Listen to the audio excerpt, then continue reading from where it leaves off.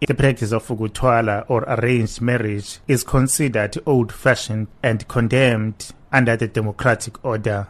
But at Ngcobo village near Ngcobo, a grade 11 girl allegedly kidnapped a grade 9 learner from school and presented her to her mother as a possible wife for her brother. The mother is alleged to have told the victim that she was now the wife of his son. The teenager was forced to sleep with the man, believed to be over 45 years, without the use of a condom. The victim's grandmother, Nomawisile Msindwana, says she is devastated about the turn of events. When we asked the suspect if he had sex with my granddaughter, he admitted that he had sex with my granddaughter for the whole night long. When she came back, she was traumatized and she could not do a thing, and we are really saddened about what has happened to my daughter.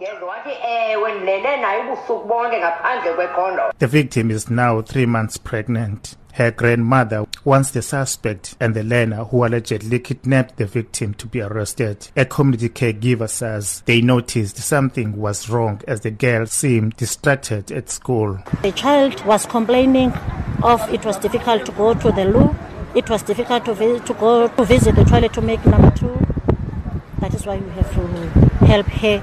Kula Children's Rights Director Petrus Majola says there must be harsh lessons to those who continue to force young girls to marry older men under the pretext of Ukuthwala. There is also a child who is involved in recruiting another child. So to me, it is a very serious matter that needs attention, and we also want to appeal to law enforcement officers to make sure that even if it is a child that recruits another child, that child must be arrested and face the law. We have to stop playing games and continue to protect our children and make sure that they are at school, not being forced into marriages.